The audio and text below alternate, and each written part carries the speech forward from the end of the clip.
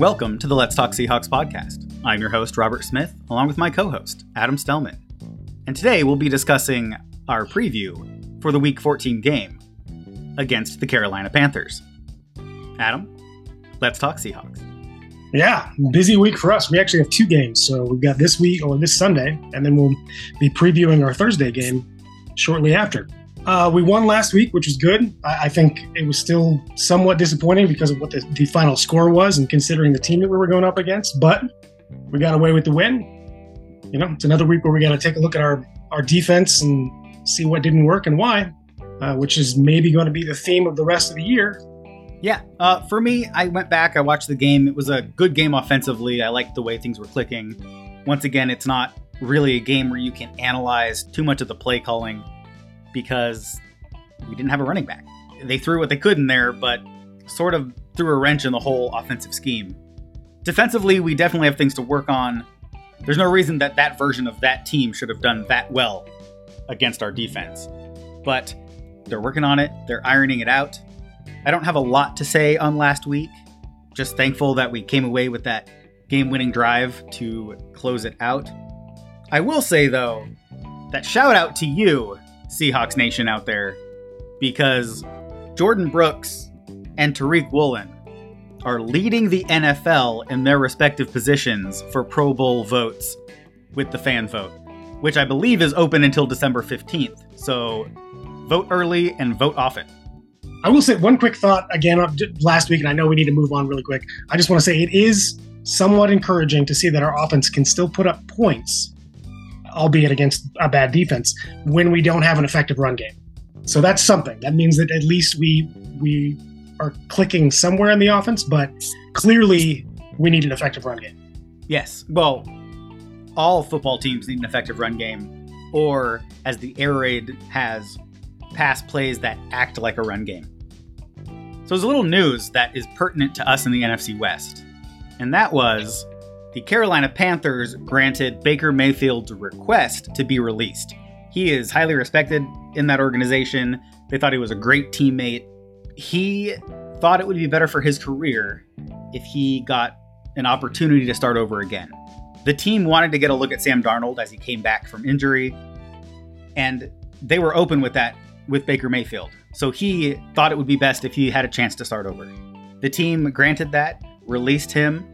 One team in the NFL put in a waiver claim on him, and that was the Los Angeles Rams. I thought it might have been the 49ers after Garoppolo's injury, but it was the Rams. Initially, I thought that they put in that waiver claim to keep the Niners from getting it. Sort of some chess moves there within the division. An active defense move, yeah. Yeah, but he came in, played with only 2 days being with the team. Thursday Night Football. We're recording this podcast on Friday. That game, honestly, was a trash game until the fourth quarter. That fourth quarter, Rams came alive. Baker Mayfield showed that he was able to lead a team and lead them down the field. Final game-winning drive, 98 yards in a minute and a half. That was a thing of beauty. And I have to give Baker Mayfield all the credit for what he was able to do, only having the playbook for a short amount of time, but also credit to their offensive coaching staff for being able to get him there and call plays that he was able to successfully execute. And then the other players on the offense being able to bring him in and get all those checks and reads and protections and alert calls, everything squared away so everybody's on the same page. Shout out to the Rams. That was a phenomenal coaching job and a great individual effort by Baker Mayfield and a good team dynamic that he walked into.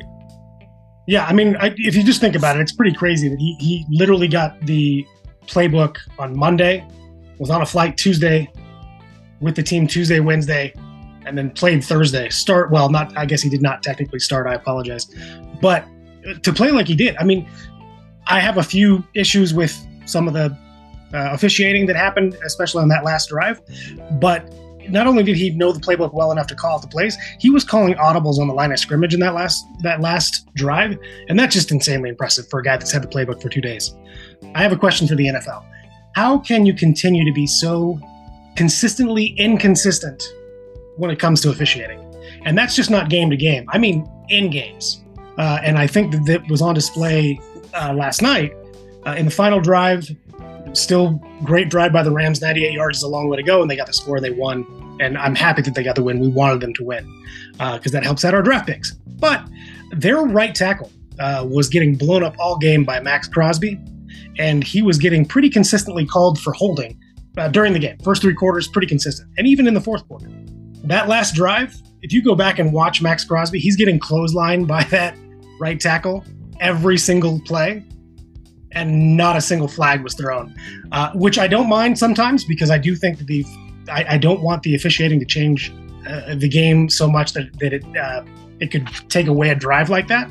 But they'd been consistently calling it for the first 3 quarters, and then that last drive they were just like, nah, we're just going to let them play, which I would love it if that was the case for the entire game, but it wasn't. So it was a little jarring to see. And they pointed it out a couple of times on the broadcast and certainly pointed it out during the postgame on Amazon. But yeah, still, great drive. And congratulations, Baker. I do think we need to talk about how this affects not only the Seahawks going forward, but also the Broncos, because the Rams will be playing the Broncos in a couple of weeks. And if of course, we want the Broncos to lose, that can only help our draft picks from them. But I think this may have made it more likely that happens. Even without all their stars on offense, if Baker can lead the team to any kind of scoring, we know that or at least the numbers say that they don't need to score much to beat the Broncos this year. 18 points or more, and they're good. So this is something to watch. If Baker remains the starter, this could be an interesting game against the Broncos. Yeah, and it is of note that the Broncos lost last week. And then the Rams just won in that early game this week. So, pending the outcome of the Broncos game against Kansas City, which odds makers have Kansas City as a heavy favorite, we could definitely see the Broncos sliding back in the standings, which definitely makes our draft pick from them that much better. So, Kansas City, get the job done. Then we need some help from our friends. The Broncos play the Cardinals and then the Rams. So that's the league news. Do we have any team news? We do have some team news. So right off the bat, let's give a shout out to Tyler Lockett for his second consecutive year being the team nominee for the Walter Payton NFL Man of the Year Award. This is probably my favorite award that the NFL gives out. I think it speaks to the qualities that you want to see in a professional athlete: being engaged in the community, working with causes, doing what they can to give back, and be a role model, which I think these guys should be. I mean, they're playing a game, they're engaging with their audience. So congratulations to Tyler Lockett. This is one of those rare awards that is not about the game, it's about the individual and what they do outside of the NFL or outside of what they do on the field. And Lockett's one of the guys, I mean, anybody that's heard him talk or knows much about him, he is not your typical diva wide receiver. This man is a very humble guy.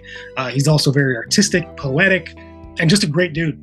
And I think it speaks volumes that this is his second year that the team's nominated him. I love that he's taking over that kind of a leadership role because it was 2 years ago, it was Russell Wilson not only being nominated, but winning that award for the team. Yeah, we have some other news, some not so happy news. I know not everybody is aware that the Seattle Seahawks have a team dog, and his name was Turf.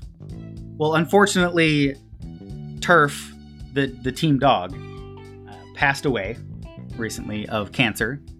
And you used to see him out at practice or videos that they had of practice, interacting with the players, interacting with fans when those practices, like during training camp when they're open. And he was out there running around, and then had some health challenges, actually ended up getting one of his front legs amputated, but that didn't slow him down. He was three-legged dog out there hopping around, having fun. So rest in peace, Turf. The rest of the season's for you. Yeah, I was going to say the same thing. I mean, I think it's a little bit cheesy when you say, hey, go out there and win this game for, whoever. But I do hope that the players and the team can internalize this and use this as motivation for the rest of the year, just to make Turf proud, I guess. And then in a press conference, Pete Carroll said that Jonathan Abram is going to be up to speed. Came in, to the team midway through the week last week. Was inactive for last game, which I expected. but he should be good to go, up to speed with the defense. If they need him, he'll be able to contribute. But also, John Radigan, coming back from an injury last year, he's been able to practice with the team the last few weeks. Got officially activated, I think, a week and a half ago. But he is good to go. Pete Carroll said he's ready to contribute to the team, and he expects him to be out there positively contributing to the team. So I'm excited to see Radigan and get our first look at Abram, possibly. With Josh Jones going on IR, that opens up a safety spot, obviously, on the roster. I think that Abrams is going to come right in and kind of be that big thumper in our safety package. So whether we have him out there on 3 safety packages or on obvious running downs, I do expect that we're going to see him play at least a few on this in this next game. This man was a former first-round pick, and if any team can unlock whatever potential he may still have in him, this is the team. Yeah, I'm excited to see what both those guys can do. The Seahawks made some transactions this week. They placed the aforementioned safety Josh Jones on injured reserve, so he is officially done for at least 4 weeks before he can come back. And then due to the plethora of injuries at running back, the team signed running back Wayne Gallman to the practice squad, who has a little bit of success here in Seattle, because Seattle is where he has his career-high 130-yard rushing game. And then the corresponding move is they released defensive lineman Jared Hewitt from the practice squad in order to open up that spot for Gallman to come in. Yeah, I mean, look, we've seen Wayne Gallman be a semi-effective runner. I say semi. He's been an effective runner several times in the past when he was playing for the Giants. He was able to step in when Saquon Barkley went down before and put on some semblance of a running game for the Giants. Although I'm still a little bit disappointed because Alex Collins is just sitting out there, guys. That does beg the question now. With Gallman coming in, I would be willing to bet that tomorrow he's going to get elevated to the active roster. And I say that because if we look at the Seahawks injury report coming out this week, we've got a few injured running backs. Yes, we do. The injury report was chock full of players this week. Some of that was rest. Some of that were guys still kind of recovering from stuff we had going on last week. But as it all shook out, on Friday, we got our game status as far as injuries go. And we had 5 players on the injury report, but all 5 of them were in the questionable category. So, as far as questionable for the game, we have wide receiver DK Metcalf, who's dealing with a hip issue. Pete Carroll said it was during practice. He felt, quote, something in his hip. I don't know if that was pop, discomfort, what it was, but now he's on the injury report nursing a hip injury. Safety Ryan Neal with that knee injury. Pete Carroll said he's good to go. So he's officially listed as questionable, but I think this is questionable with a big thumbs up next to it. Tight end Will Dissly with a calf injury. I'd really hate for Will Dissly not to be able to get out there. Obviously, if he's unable to go, you want him to rest up and heal up faster. But I love a good blocking tight end, and he's a guy who can block and then finish in the pass game as well. So let's hope Will Dissly can go. And now we get to our running backs. We have 2 running backs officially listed on our game status report. And that's running back Kenneth Walker and running back DJ Dallas. Both guys are dealing with ankle injuries. Both injuries were suffered during the game last week. Pete Carroll said that both of these guys are going to be game time decisions. This is the old, they're going to suit up, go out there for warm-ups, and we're going to see how it feels. So who knows who's going to be the starting running back. I'm looking for them to elevate a running back from the practice squad. We'll see, just you need to have some depth there. I mean, it's good that all 5 of these players are listed as questionable, but there are some big names on that list. Yeah, I mean, it's not something you want to see going into a game with this many guys, especially this many starters listed on your injury report. But hopefully they're all going to be good to go, and we won't have to worry about this come game time. But if we do end up having to worry about this, I think the thing to watch is really going to be that running back situation. Look, we've seen Travis Homer come in and be effective in the run game, but our run game has gotten less effective as the year's gone on. So there's probably multiple reasons why that's the case, but it does give you some pause knowing that there's a possibility that we're going into this game without a starting running back or without our starting running back. The Panthers have a kind of a similar looking injury report. There's a few guys that were listed throughout the week, but as of Friday, they have 4 players that are questionable. And they've got Corey Littleton, who is a starting outside linebacker for them. They also have Miles Hartsfield, who is a backup free safety. Matthew Ioannidis, who is a starting defensive tackle, is questionable. And finally, Xavier Woods, their starting strong safety, is questionable. It should be mentioned that PJ Walker, their current backup quarterback, is shown as out on the ESPN depth chart. However, there is an injury note that says he is expected to play. Not really sure what that means. If expected to play means he's actually going to be out there for some series, because we know that Sam Darnold's getting the start, or if he's just going to be suiting up to be the backup. So that's something to watch as well. But they're coming into this relatively healthy as far as the overall team goes. And after they're coming off of a win last week with Sam Darnold's first start, this could be a team that's kind of fired up. Yeah, it'll be good. Obviously, it looks like both teams are coming in relatively healthy. So it'll be a good matchup of what they have and what we have. Moving on to our 5 keys to success. The first one here is we need to find a run defense. We had it for a couple games, and then it disappeared. I don't know if we need to have some personnel changes, or if we need to split reps a little more evenly, but we need to find a run defense. Yeah, it's been rough going the last several games for us. I mean, I think it started, the rebound to not being effective started with the Bucs game, and it's only gotten worse since then. I mean, we obviously can look at the Raiders game and go, wow, we got burned for over 200 yards in that game. That may have been one of the worst performances we've seen from this run defense. But last week wasn't that much better. The Rams have not been an effective running team. They were pretty close to the bottom, I think 31st or somewhere around there as far as their run game effectiveness goes. They were able to put up a season high in running yards. The starting running back Cam Akers had over 60 yards and 2 touchdowns. And if we can't stop that team when we're going up against a team like the Panthers, who are pretty close to the top when it comes to their run game. I think they're over 130 yards a game is their average. We need to find some way to limit that run game. Yeah, I agree. I think we need to limit the Panthers to less than 100 yards rushing as a team. I know that's a big ask from this defense, but I think this is something we need to do in order to get our confidence back, but also to take the pressure off and make the Panthers try to beat us in the passing game. Which brings us to our second key to success, which is the defense needs to completely eliminate DJ Moore from the game. I'm talking bracket coverage. I don't care if you got to move Woolen around instead of just letting him play that one side of the field. We got to do whatever we can do. DJ Moore is probably their number one weapon on offense. We need to shut him down. Yeah, he's had kind of an up and down year, but he's been very effective with Sam Darnold in the lineup, and he was very effective last week during Sam Darnold's first start. He put up his first touchdown of the year and was involved not only in the pass game, but the run game. I think what we need to do on defense is, as soon as we get out there, let's identify where's DJ Moore, stick somebody on him, keep them on him, and then if he happens to switch sides, have that person follow and put somebody else on him too. But yeah, if we can take him away, that is going to really limit their offense, because Sam Darnold's looking for him on every passing down.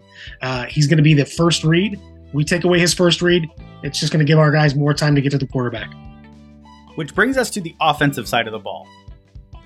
Offensively for the Seahawks, our third key to success. I don't know who's going to play running back, but we need to establish some sort of run game. We need that threat of the run. That will only help Geno Smith in the passing game, especially with DK Metcalf having an injury. We have to establish a running game. We've already talked about how not only has the defense gotten a little bit worse over the weeks as far as effectiveness in stopping the run, but on the opposite side, we've gotten worse at establishing the run. Kenneth Walker has, I don't want to say he's hit the rookie wall, because I don't know that it's necessarily been his effectiveness that's changed, but we have not been able to get the run game going the last 3 weeks. And we need it somehow, because even though it was nice seeing Geno be able to lead the offense when we needed to with the passing game, we've got to have some kind of threat of run game.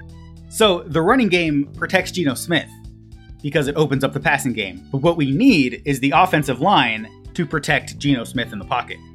So that is our fourth key to success. We need to protect Geno Smith. Yeah, look, we no matter whether or not we can get a run game going or not, we need to give him time to pass the ball, because I don't know that we're going to be able to have a very effective run game, which means that we're going to have to pass more. And if we pass more, we got to give Geno time in the pocket. And one of the ways we can do that, and this leads right into our fifth key to success, which we've already established may be the fifth key to success for the rest of the season, is we have to have multiple tight ends out there on every offensive drive. That doesn't mean they got to be out there for every play, but we have got to make sure that those guys are out there a lot because they can, one, help in the run game because they're great blockers, especially Kobe Parkinson and Will Dissly if he's healthy, and two, they can help protect Geno Smith along the line on passing downs and also give him an outlet if he needs it.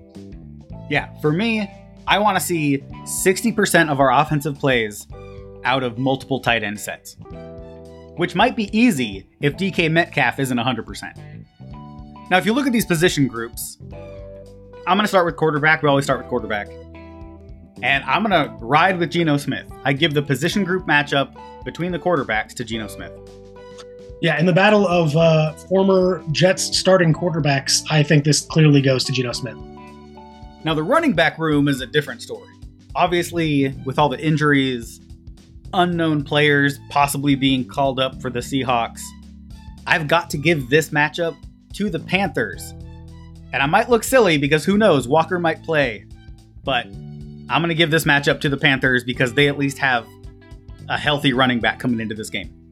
Yeah, I might have given this matchup to the Panthers anyway. I think it's, especially with knowing the last couple of weeks how ineffective we've been in the run game, even with Kenneth Walker being healthy.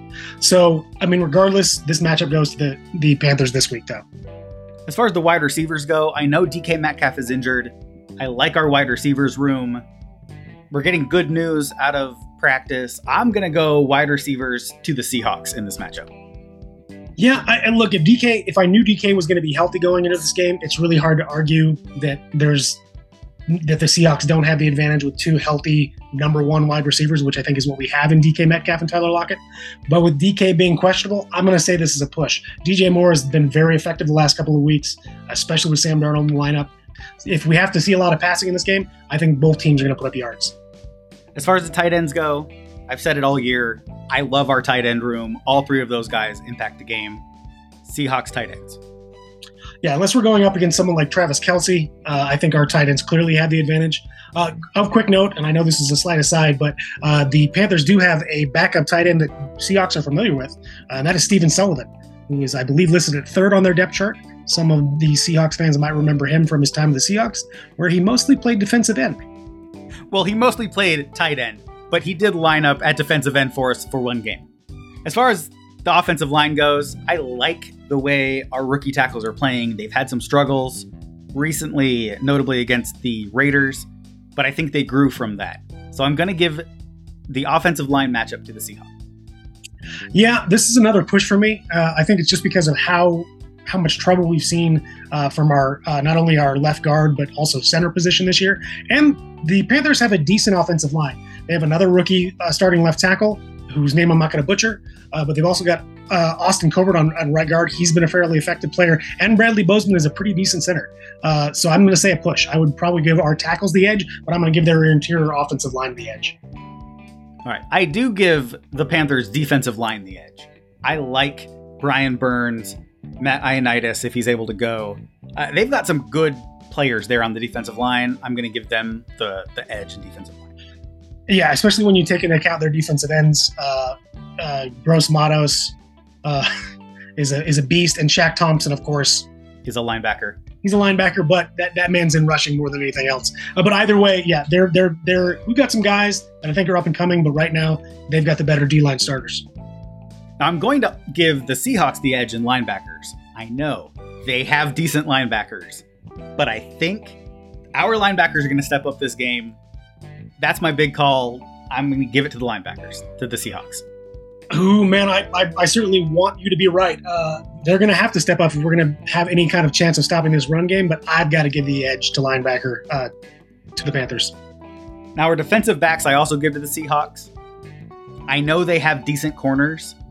We have better safeties, and our corners, I think, match up skill-wise with their corners pretty favorably.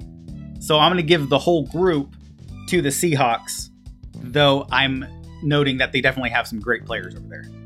Yeah, I agree. I think we definitely have we have an overall better secondary. It is going to be interesting to see because I do think that Kobe Bryant's hands are going to be full. I would imagine we're going to see DJ Moore in the slot quite a bit, which means Kobe's going to have to be on his game.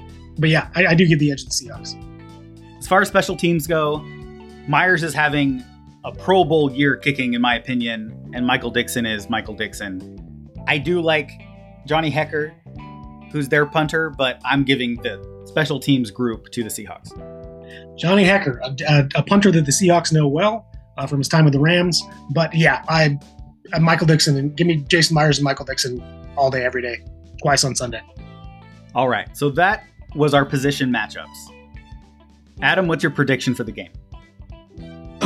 This one's a tough one, but I do think that we're going to be able to put some points on the board, which means the Panthers are going to have to pass to keep up with us, even though I do think they're probably going to have a better day running the football. But I think this is going to be a fairly high-scoring game compared to what we had this last week against the Rams. I'm going Seahawks 32 over the Panthers with 24. So a high-scoring game.